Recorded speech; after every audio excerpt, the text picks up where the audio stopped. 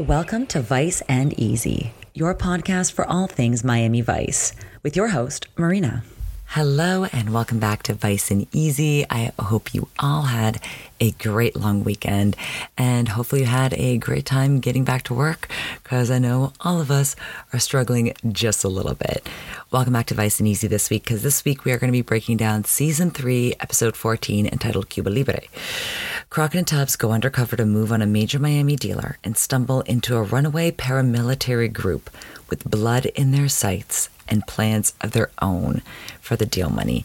Now, we have a very interesting cold open. There's some things I didn't really love about the cold open, but I do love the slow motion shots of the Miami skyline with Bob Seger's Miami playing in the background.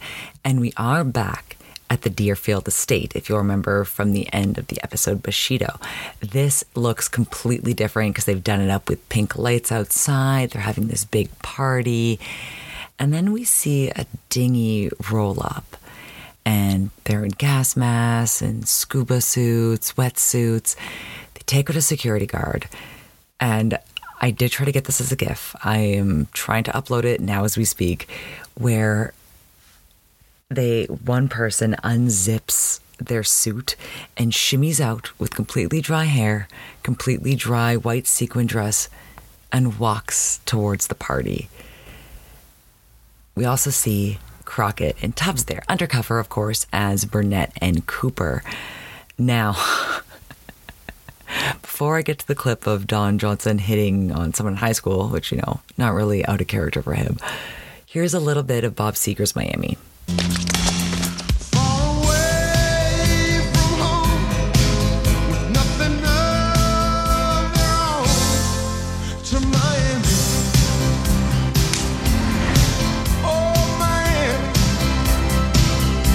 It is actually like a very nice, meaningful song when you listen to the lyrics. But when you're watching this episode, they're doing, I want to say like stop and go motion. I can't describe it properly, but everything is slowed down frame by frame, because you get this shot of Crockett turning his head and it doesn't really thematically work for me. I couldn't really get into it. It kind of took me out of the moment as it kind of pans around this party. And I guess maybe the juxtaposition is there that Miami is a safe haven and has been a safe haven historically for so many refugees and people fleeing instability and war and famine. And then we're just seeing the 1%, this excessive life of people snorting cocaine. We actually get, again, the GIF is uploading. We'll see. The check is in the mail, of a woman dipping her long red acrylic fingernail into a small pile of cocaine and putting in someone's nose. And yeah, I guess, or maybe they just won another Miami song and this was the first one they found by Bob Seger and the Silver Bullet Band. But who knows? But speaking of Don Johnson, this is Crockett, because is he really acting in this scene? Where'd you learn to talk like that? High school? I don't know. I'll find out when I get there. Okay, to be fair, he breaks away from the conversation, not because she says that, but because this billow of smoke comes right into his face. It turns out it's another Metro Vice cop trying to get his attention. So as he jokes about whether or not this guy has fire insurance, he hands her the shot glass, which is a little weird. Did you just find out this girl is 15 years old? To be fair, empty. Then walks over, meets with him and Tubbs about what's going on. They're talking about this guy named Rojas that they're all wanting to get close to, and this is the reason why they're all here. And at this party, Rojas, the dealer that they're after, invites Crockett and Tubbs as Burnett and Cooper up to the bedroom to make a deal. Now, I had a lot of fun taking screenshots of this decor. You have crazy, beautiful neon lights in the hallway, and then the bedroom is really styled interestingly. I really appreciate the pewter blue, like they're bright blue bed sheets as they go make this deal. However, their deal is thwarted quite early when, remember the guys from the dinghy and the gas mask and scuba suits, they are all upstairs. and they're asking Rojas, not nicely, to access the safe to get the money at gunpoint, and Rojas can't do it. However, the other Metro vice cop knows that something's amiss. He also saw the girl that we saw in the white sequin dress turn down towards the strap of her dress and say something, so he knows that she's relaying information back to someone else. He goes upstairs, knocks on the door, and thinks of actually a super genius escape plan that I hadn't thought of. Yo, Burnett, someone's looking for you, man. I think they scratched your car. And unfortunately, he gets shot while outside the door.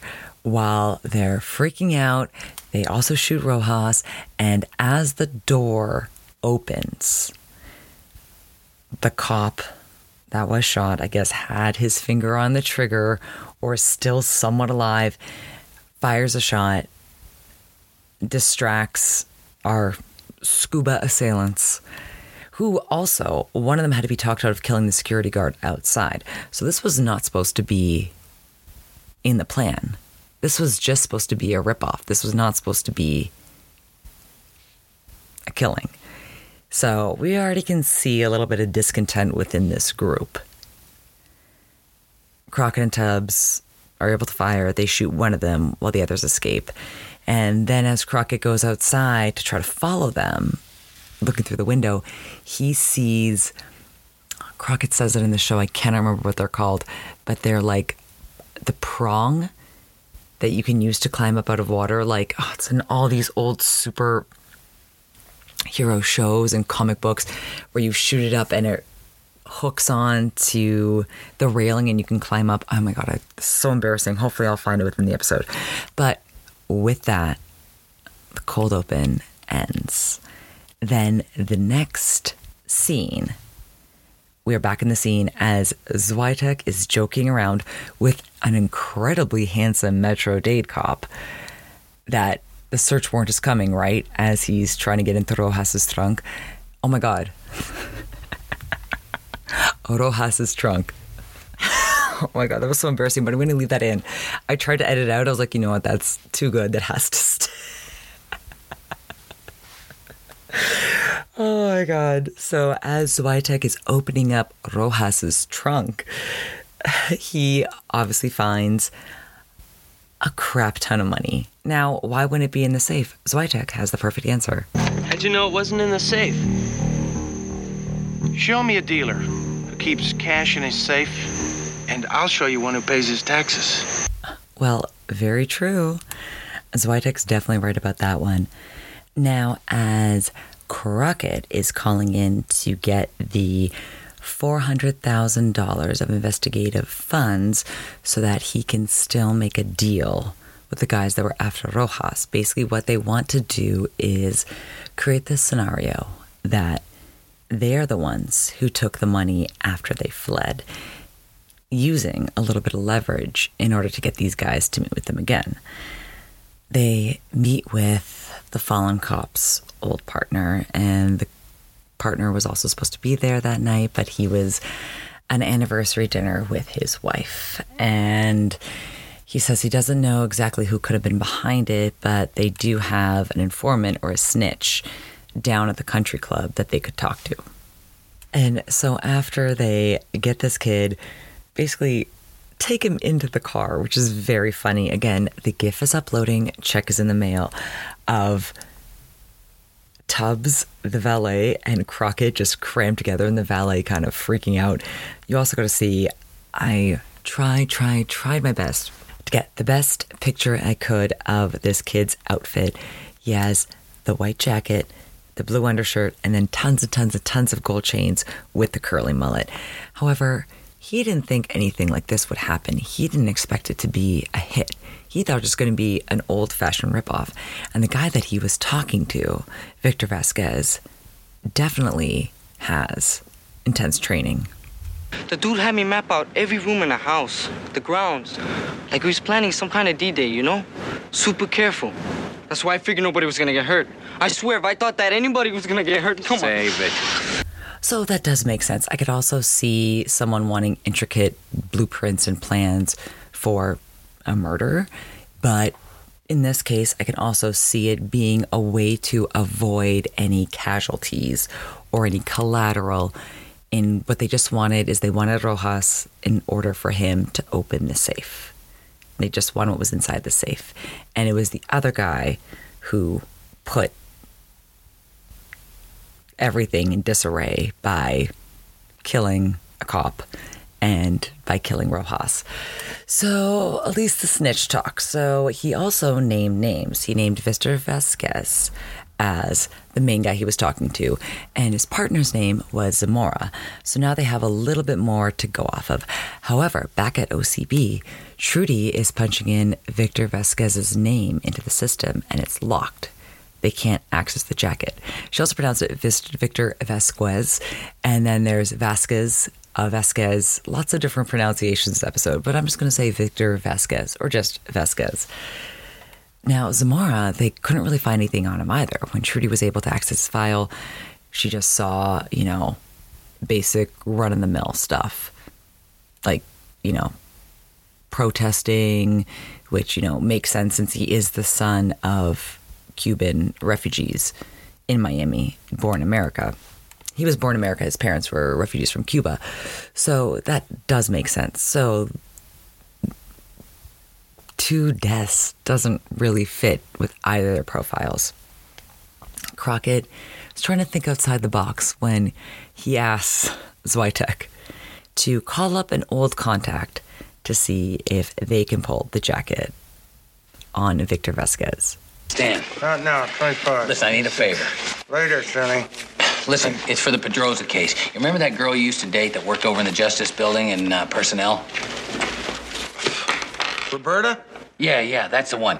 Why don't you go bowl a couple of frames with her tonight and ask her if she'll let you take a peek at the jacket on Victor Vasquez? Rock at my office, 5 minutes. Yes, sir. Huh? What do you say? Come on. That's not it, Sonny. What? What happened? She dumped you? He. What? Roberta was Robert before the operation. So what? You still ought to be able to get a date with her. Now, that meeting that Castillo is calling Crockett for, guess who it is with? I know. My lovely, loyal listeners, you may be shocked to find out that it is a federal agent that is coming to wink, wink, assist with this case. And since we've seen this play out before, let's just guess how this is going to go. But now we meet Agent Slade, counterterrorism unit. He is the one that is blocking the file from being accessed on Vasquez for the reason that they go way back. Got a good idea. Of course, we'd have a better one if you'd let us see the file. Well, let me save you the trouble. The guy walked on water for us back in 61.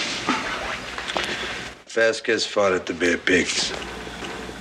Yeah, and we must have dropped him a half a dozen times into the mountains outside of Havana. And lots of other stuff and lots of other Latin American elsewheres. The guy's a hero. Well, so you want to tell me why a hero is making hits on drug dealers? I'm here to tell you it wasn't him. We heard a different story. Pedroza's informant, Flores. Yeah. Your lieutenant told me. One informant's word. And 400 grand cash. Now, I cut out a large chunk of this clip just because it's very long. Crockett mentions that $400K could buy a lot of party favors for Gamma 37, thereby prompting Slade to answer whether or not it's still in session, because Victor Vasquez sounded familiar to Crockett. He asked our snitch. Obviously, the snitch wouldn't have known. Also, I thought Gamma 37 was real, and I was Googling, and I was like, oh, it's just made up. So it's like the battalion that on the American side during the Bay of Pigs. And then just kind of gets a little bit more hostile. They're really not buying what this Fed is trying to sell, and Castillo comes in clutch. Crime has been committed in our city. We're gonna investigate. You wanna pull an injunction, we'll fight it. Castillo, I shouldn't have to explain this to you. That's the end of discussion. Love that he's standing up for Crockett and Tubbs in this situation. Also, I like the Jan Hammer use of Russian Story from Bushido. I like that, in a Castillo-centric scene, we're getting a little throwback to a Castillo-centric episode directed by Edward James Olmos. Now, Vasquez gets a call. He gets a call from Sonny Burnett himself. While Vasquez is out on the boat, then he goes to meet up with Zamora. Zamora and him look quite opposite, diametrically opposite, so to speak. Vasquez a little bit older, more refined, where we have Zamora just kind of younger, a little bit more emotional, as we saw at Deerfield Estate, quick to the draw. And they don't agree on a lot of things. And so basically just kind of like give you a little bit more background that Crockett has reached out to Vasquez, trying to meet him. So when they meet up, and then surprisingly after they meet up, guess who is found shot dead in the front seat of a car? Why, it's our valet driver, our little snitch. Then we get an overhead aerial shot of this beautiful island swamp that apparently, I've never seen it, I know, I'm sorry, is the intro to Rainbow Connection from the Muppet movie. I know the song Rainbow Connection. I did see someone at trivia, at karaoke do all the different parts of Rainbow Connection. It was amazing. Probably one of the best performances I've ever seen because they're doing all the different Muppet voices. So this B-roll footage that they borrowed from the Muppet movie, amazing shot. But now we are on the ground, kind of like a tropical. It looks a little jungly. You can just tell it's definitely like in the Keys, a little bit south, but like a little bit thicker. Vegetation, trees, leaves, grass, so forth. We see a bunch of men suited up in like fatigues, training, running around with guns. And this is where we can further see the divide between Vasquez and Zamora. Who cares? It means nothing. You're wrong. And this whole operation is getting too complicated. Oh, then let me simplify it. If I don't get the money in the next 2 days, I won't know the limousine route for the Cuban delegation. Then neither of us gets what we want. So you talk to this Burnett. You talk to Burnett. 2 operations. That was the deal we all agreed to. 1 training My run. country is more important than any deal that we made. Your country? You were born here. You've never even seen Cuba. My family had to leave everything in Cuba. Factories, theaters. You talk like a rich man who's lost his wallet. But what you really lost is your humanity. And you've lost your nerve. Okay, very funny. So the guy who's playing Zamora with the very thick accent was actually born in Michigan. And then the actor playing Vasquez, whose background was that he was born and raised in Cuba, defected later on as an adult after pursuing medical school, who has a slight accent but is speaking perfect English, and in reality was born in Puerto Rico. So I just think it's very funny that the one with the thickest accent, his character was born in America, and then in real life he was born in America. But so I just think that's very funny. But yes, however, at the end of that conversation, Zamora tells Vasquez that Vasquez is afraid to fight. And remember, Vasquez has experience doing this. And we learn more about his history later on, that he was actually part of the anti-Batista movement that led to the Cuban Revolution. So he's been doing this quite a long time. And that's also why he kind of like scoffs, like, you've never been to Cuba. And that's not to take away from being a second generation or first generation immigrant, but I could definitely see like he hasn't lived what he and his friends lived through and what they had to live through as political prisoners, which obviously we'll tie into later in the episode, and having to flee and start over again, which obviously was difficult for Zamora's parents. But you can just see like there's this not even just like generational divide between them, but this ideological divide. And we find out later on why they're even working together, because it did not make sense to me. Now, as Crockett is lying in bed reading a book, I guess lying on his sofa reading a book, we get a great overhead shot of him looking down into the salon of the same fight dance. Now, Vasquez's friend has popped his head into the opening as Vasquez sits on the boat as it's time to meet. There's a guy I know that's looking to launder his cash. And he'll call me as soon as my partner sets the deal. It'll be just Cooper and the money in an apartment all by themselves. You can take it any way you want. What's your angle in this? Once upon a time, Cooper burned me. I'm just kind of smoothing out his karma. Okay, get ready for some bad accent in 1, 2, 3. And Miami been Betty good to me. Wow, it just gets worse the more you hear it. Oh, man. Well, let's do a little bit of digging into Victor Vasquez, shall we? Like I mentioned, he did have a politically active past in Cuba and was a political prisoner, but I'll let Zwitek say it a little bit more romantically. Victor Vasquez was a med student in Havana in 1959. He was pro-Castro and anti-Batista. When Fidel started getting chummy with the Russians, he saw the writing on the wall, joined the resistance, and spent his junior year in a Cuban prison, which for most med students is a slight improvement in lifestyle. There's a cutie pie on the left. Is that Slade? You got it. Gamma's contact with the feds. Maybe owes Vasquez a favor. There are no favors from the Bureau. Well, one thing's for sure. Our old buddy Vasquez is definitely up to something. And it ain't building a new wing on his house. Yeah, and Crockett is 100% right when he's saying that something is going on here. And Castillo notices it too, because Castillo, I don't want to say refuses, but Castillo just doesn't want to pin the Petrosa murder on Vasquez. He's like, it doesn't fit the profile. And I get it that Crockett is looking to pin it on him because he knows that he's doing something, that something's amiss. But the 2 days also makes you think, like, why is he so adamant that it has to be 2 days, 2 days, 2 days, 2 days?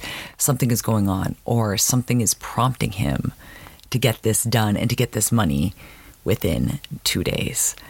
So Crockett, this time, goes to meet him, ends up on a ride that goes a little off to plan pretty early. But before we get to that, we get a little bit of Crockett's theme.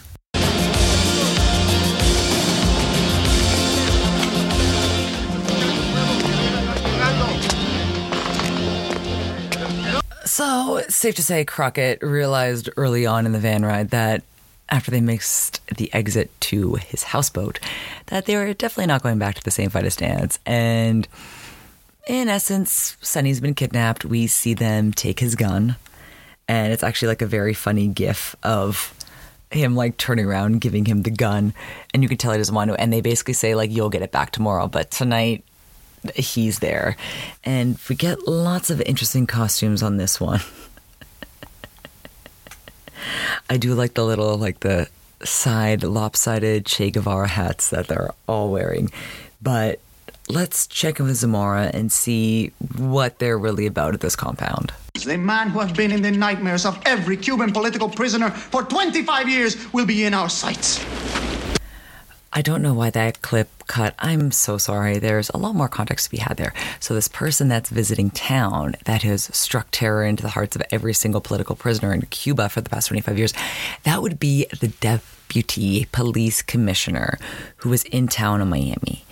Now, when I was reading a synopsis online, it said diplomat, and I was like, Cuba and the U.S. didn't have diplomatic relations for quite a long time, and it was not in 1986. However, so I think they just meant dignitary, like just an important person or just like a VIP from the country. And in this case, I guess the deputy police commissioner, well, he would be because he would 100% have close ties, especially in a communist government. So now I understand this drive a little bit more as an audience member, because most people who speak up against a authoritarian regime are unfairly imprisoned and treated horribly and taken away from their families or disappeared. So I understand what this symbolizes. Furthermore, my question, they're working as like a paramilitary group, right? Like kind of just like a militia. Wouldn't they be working with the CIA? Wouldn't they be all over this? He's complaining that nobody cares, that the international news has given up and forgotten about the plight of Cuba. This was 1986. This was the height of the Cold War. They would have been funded by the CIA. They would have been sponsored by the CIA. So kind of makes you question, but I guess it doesn't make for a plot point. Marina, stop breaking down the episode like a little too dramatically. Let's just forget that part of the story and get back into it, because Vasquez and Zamora definitely still not seeing eye to eye, and they have very different feelings on revenge. To learn a lesson I learned a long time ago. Vengeance is meaningless. Life is too brief as it is. Nonsense. The world is ready for this now. Look at El Salvador, Nicaragua, Honduras. Only Cuba has been forgotten by this country. And if Castro thinks that he can hide behind petty political maneuvers, La Segunda Brigada will teach him the lesson. La Segunda Brigada will only continue a cycle of violence. Oh, okay. Again, I was not living in America at the time. I was a twinkle in my father's eye. But I did study up on a lot of this during my undergrad. This would have been the height of the Cold War. Cuba was all over the news. Yes, maybe to him, he's feeling like the plight of the Cuban people and the plight of the Cuban people who fled Miami. But this is also a few years after the Mariel boat lift, when a huge influx of refugees and former political prisoners landed on American shore. Okay, I'm sorry. I said I would stop, so I'm going to take a breather and get my head back in the game, because we have money to steal. So, again, Crockett as Burnett has been kidnapped. Now, he's privy to what's going on. He's hearing it all. So, when Zamora is about to go bust open early, oh my God, sorry. Bust the door open early. Oh my God, play the clip. Wait a minute. Vasquez wanted you to wear these masks. Come on, man, be smart. If Cooper recognizes you, he's gonna come after you. And then you're gonna put him on to me. Cooper's gonna die, man. That's smart enough for you? Whoa, that was not in the plan. Also, Crockett hasn't been able to call OCB. It's been 3 hours since he was supposed to call, but guess he's been kidnapped. Tubbs is just counting the money. Again, there's a great gif of him kissing a wad of $10,000 bills that they had to get from Rojas's trunk. I'm not making that mistake twice. Before it got impounded into evidence, which is super risky. But Castillo was letting them know that Crockett's request for investigative funds or money that he could use for a case got denied ASAP. Like, basically he put it in the morning, and in the afternoon he got the news, which is crazy quick. So you can definitely tell that the Fed's hand is definitely in play here and shut that down. So, interesting. So, as Crockett is being led up to where the meet with Cooper is about to happen, knowing that his partner is at risk, Crockett thinks very fast. He sees the car in the house. He wants to make sure that Tubbs, as Cooper, would also get out of the house. But he can't call, he can't say anything. So he comes up with a very smart idea. Cooper! Wake up! There's been a change in the plan, man! Wake up! Smart. That's so genius. Also, I like that it's Crockett's return. as the background music. Now, as they bust into the house, I do like there's one quick shot after they've broken the glass door where one of the guerrillas or like one of the soldiers, militia members, what have you, he basically gets rid of the safety brake glass at the top just by the barrel of his gun, which I thought was very stylistically appropriate for this episode, which I really liked. So we have another shot of Zamora and his pretty awesome unibrow and the little Che Guevara hat. Just being like, well, what happened? Where is he? And Burnett, Crockett, tells him like, well, we are 3 hours early. So I'm glad that although Crockett was not able to call, Tubbs was waiting outside. So nothing happened. And then once again, how do people not get this? Zamora asks where Cooper's money is. Suspecting dealer keeps his cash in the house. Right? Like, I get it. Come on, amateur move, guys. So Crockett leads them out of the house,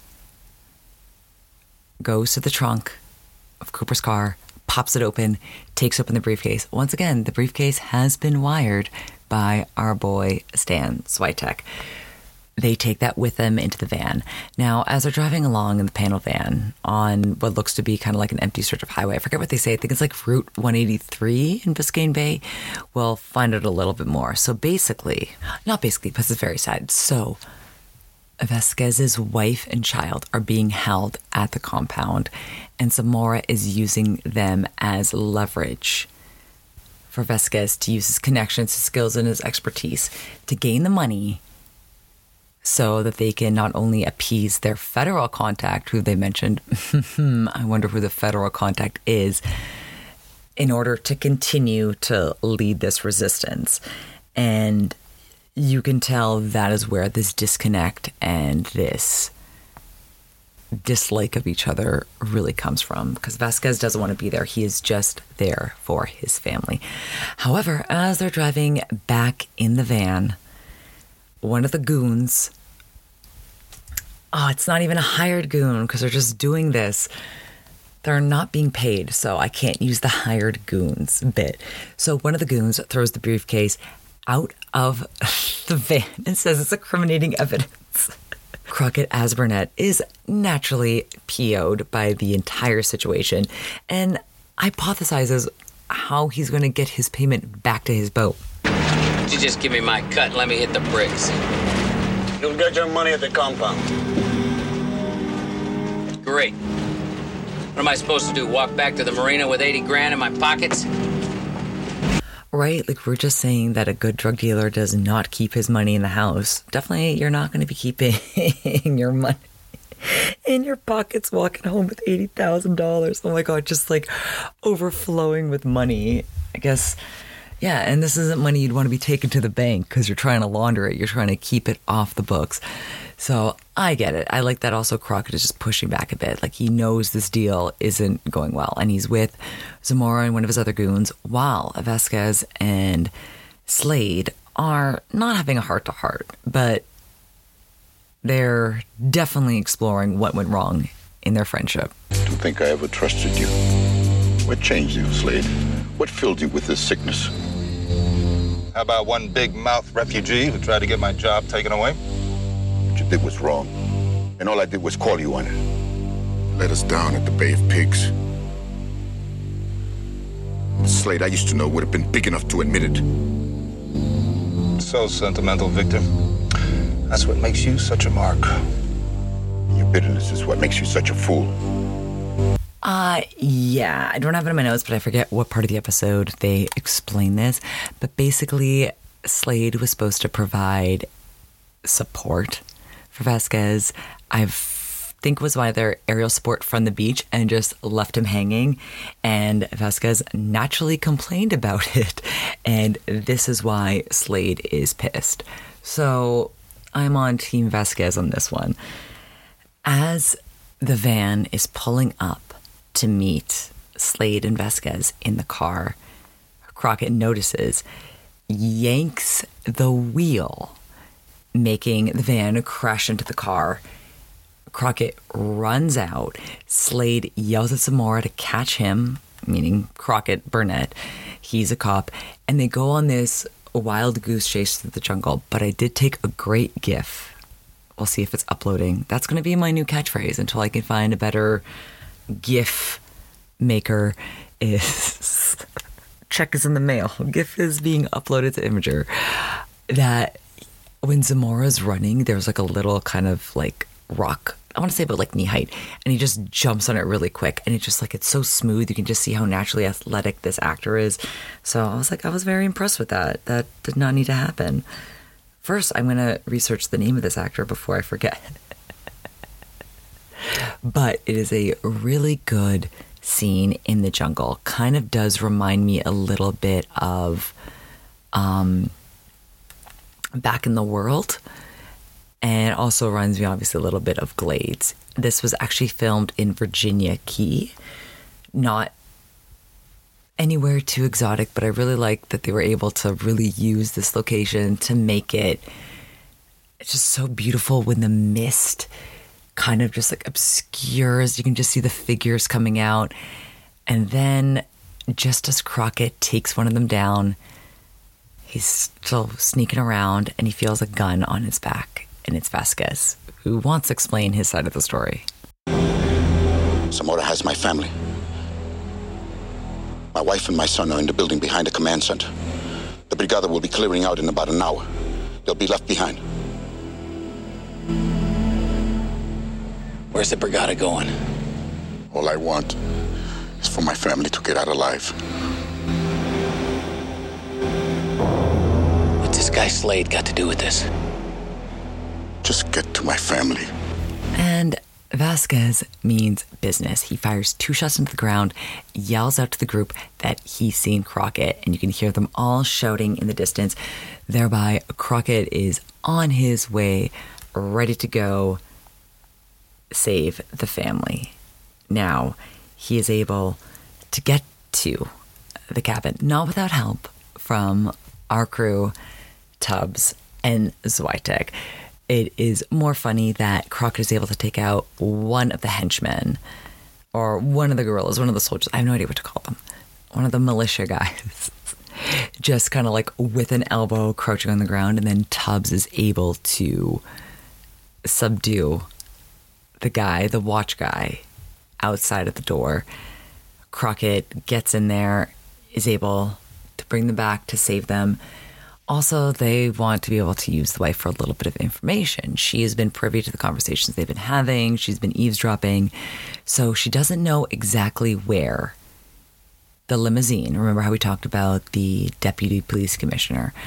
She doesn't know exactly where his limousine is or will be, but she did mention a route in Biscayne Bay. Now, the limo has already left the airport, thereby tying Vice's hands. They cannot contact the limousine without access from the feds. And Slade is not really going to be helping Vice at this time. So Vice has to go it alone, basically stake out the route, stake out the militia group to find out where they are. Now, I will notice one thing about this limousine. First time we see it, first shot, Cuban flag is flying from the limousine. So we see a Cuban flag. Then again, we go pin up to the helicopter, which is the same one used from When Irish Eyes Are Smiling. Then we pan back to a limousine with an American flag. And I took a GIF of this, and then I also pointed to it with an arrow to show you. So Cuban flag, then American flag. Then the third one we see is the Cuban flag. So, however, for all intents and purposes, let's pretend it's 1986. I'm watching at home, and I would just notice that it's one limo. Now, although Crockett was able to meet with Tubbs and Zwitek, they still had the little pesky problem of tracking the rest of these guys down after they escaped. So once SWAT comes to help, they're able to pin down the militia and by following the path of the limo. Again, they cannot contact the limo. They cannot contact the person inside, tell them to turn around. So they basically just have to act as if everything is going to go according to plan, and then they're there to stop it. One person who does make a break for it once he gets his money, surprise, surprise, would be the federal contact Slade, but not so fast, because guess who not only was a hero in our last episode, Down for the Count Part 2, he gets to have his little hero moment as well. Jack Slade, dead. Stan Switek, Vice, you're busted. And that catchy song playing in the background, well, that's Gun Law by Kane Gang.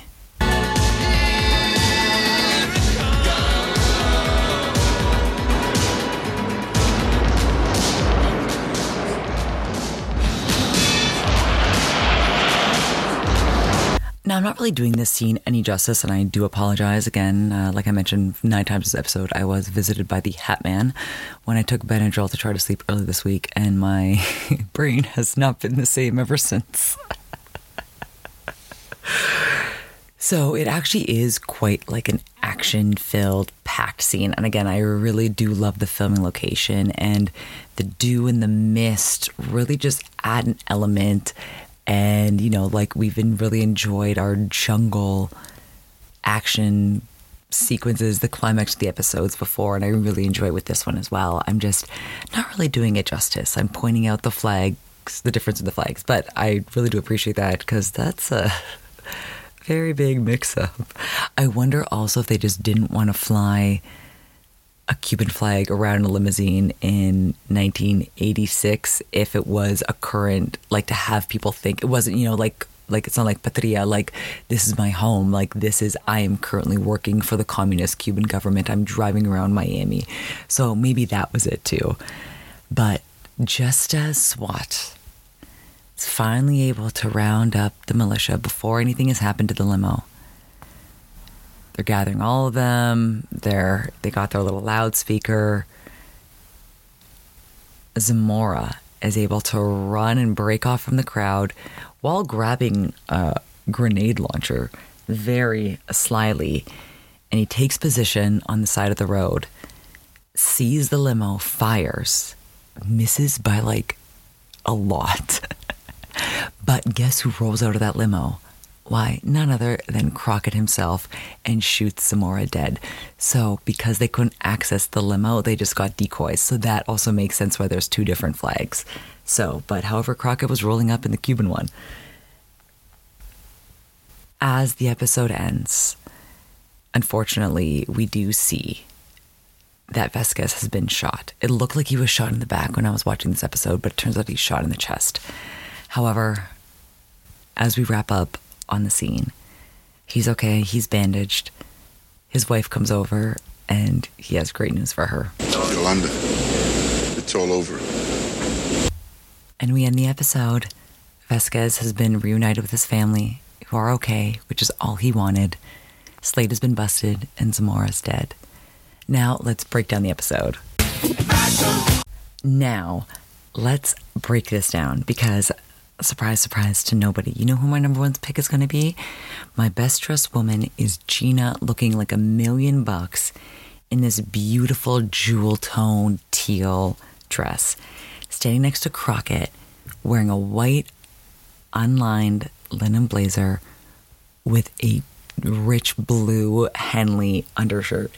Both look like $1 million, both standing next to each other. I was like, oh, I could not be more blessed. I can do both of my best dress in one pick.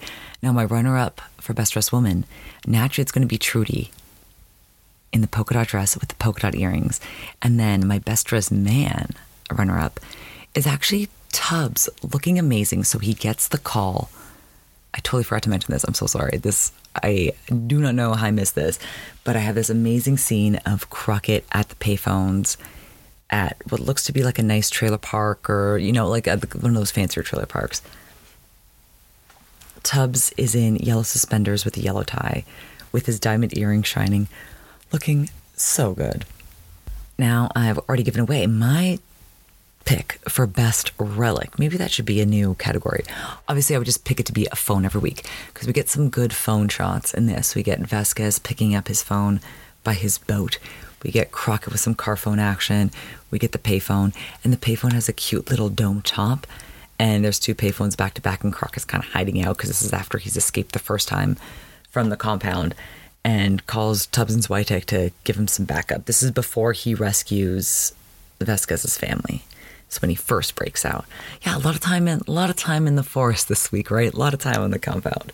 But maybe this will be my new category, best relic. So best decor exterior obviously is going to be the Deerfield estate, done up so differently from Bushido. And then the interior decor is going to be that wild bedroom. Please look at the lamps. They're like those library or bank lamps. My dad had one that had the green top, but these are just yellow.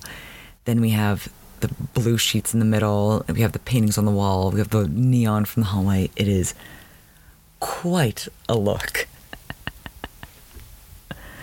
Now, like I did mention, I don't really have any Vice tea on any of the guest stars. Nothing scandalous. I'd see, some appearances on Wise Guy, some appearances on Hill Street Blues, some appearances on Nash Bridges. So it was nice that, kind of able to stay within the family. I thought that was nice. There is a little bit more about Willie Colon, but I don't think it's anything scandalous. So, but good work by everybody, especially the accent work for the guy born in Michigan. I also like that. So his character, I guess because he just feels so deeply for the cause, he just really wants to, feel more. To be fair, you can live in a country and not speak that country as your first language until you have to go to school. But again, if you're homeschooled, so I don't know. I don't need to be added about this, but I just thought it was so funny how thick his accent was. And the guy who had lived in Cuba until he was 23 spoke almost flawless, slightly accented English with perfect syntax. It's like that old Russell Peters joke where he goes to Hong Kong and he's talking to one of the locals. He's like, oh yeah, me and my friend are going to go down to the store. It's like, your friend and I. Or Germans are like that too, or the Dutch, where their grammar is better than yours. They're like, okay, you know what? I'm done here. So as we wrap up this episode, I just want to thank you all for supporting, for listening, for liking, subscribing, for bearing with me today when I'm a little bit low energy. Once again, maybe don't take Benadryl to sleep. Let's find other ways. It was something I was up for 20 hours one day and just I couldn't get to sleep a day after and I had to wake up early. So I was like, hey, let me just take 2 Benadryl. Yeah, bad idea. So it's really hard for me to find sleep aids that aren't addictive or that aren't alcoholic or that don't bring the Hat Man to me. It wasn't even the Hat Man. It was just this crazy ass dream. I don't even want to explain it. It was basically kind of the plot of one of my favorite books that I haven't read in about 5 years. I don't want to give away the plot of this book, but basically I was doing crimes for people. And I didn't know I was doing crimes, killing people crimes. So I'm trying to explain the best way that will not get this podcast flagged or me flagged. But yeah, it was just a very interesting dream. And then it was reuniting with high school people, but talking as if we're still in high school. Oh, so-and-so's in your sister's class. I'm I'm closer to 40 than I am closer to 18. I don't know what's going on. So, yeah, I'm going to find some nice natural sleep aids or just, live a healthier lifestyle. Who knows? But thank you again for bearing with me. As we wrap this episode, let me end with my favorite quote, and we'll see you next time. Show me a dealer who keeps cash in his safe, and I'll show you one who pays his taxes. As much as I would like to say that, I'm sure I knew a lot of people in high school who kept their money under their mattress. But for big time, yes, please keep it anywhere. Don't commit crimes, but if you're going to commit crimes, do it smart. Wink, wink. That's the Vice and Easy way. Hey, man, Miami Vice is #1 new show.